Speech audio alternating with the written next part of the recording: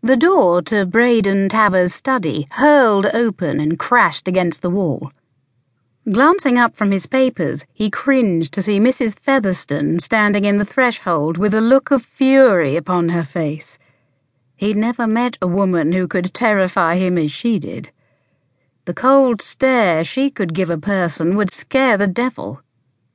Mrs. Featherstone had been a wise woman for his friend, the Earl of Hartsfield, for years, but Braden had only met her a few times. Hart had forewarned him about her disposition and bluster.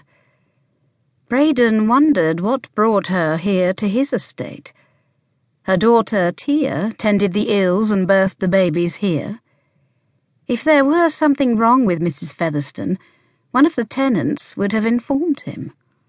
And yet, based on the look upon her face, this was not a social call. He rose slowly from his seat and bowed toward her. "Good afternoon, Mrs. Featherstone," he said, as if her sudden appearance was a normal part of his day. "Is there something I can assist you with today?" "Where is he?" she demanded before blustering into the room like a gale. "Which he are you speaking of?" She tilted her head and pursed her lips. "Mr. Jonathan Tavers. My brother had some business to attend to in London." If gambling and whoring could be called business.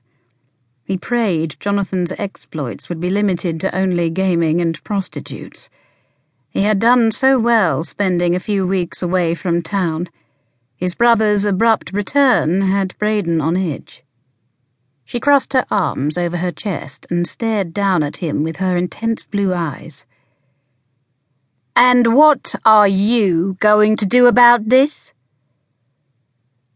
What had Jonathan done now? Braden had rescued his younger brother from more scrapes than he could remember.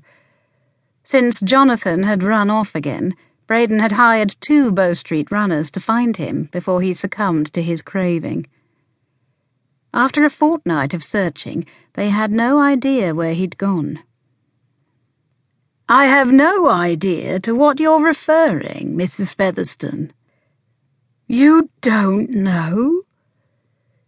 She heaved a sigh before taking a seat in the chair across from him. "I must apologize, my lord. I thought you must have heard by now." He waited for her to continue, but she stared at her hands for a long minute.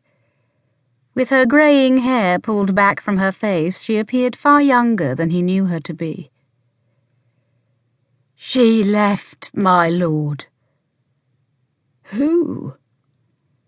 "Tia," she whispered in a shaky voice. He'd never seen Mrs. Featherstone look so vulnerable. And where the bloody hell had his wise woman gone? "Where did she go?" he asked gently. "She sent a letter over a week ago stating that she was leaving for London. Chasing after your brother," she sighed. "I assumed you would have departed to bring them back, but only this morning I discovered you were still in residence. Why would I try to return them?" Mrs. Featherstone stared at her hands. "She doesn't even know what happened to her sister." "What happened to her sister?" Miss Mia Featherstone assisted her mother at the Earl of Hartsfield's estate.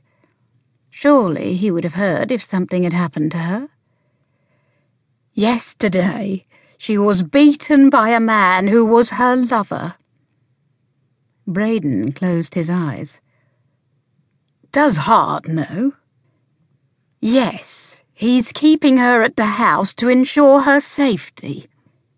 He actually felt a twinge of pity for the man who had the gall to hurt the woman Hart loved. Braden doubted it would end well for the fellow.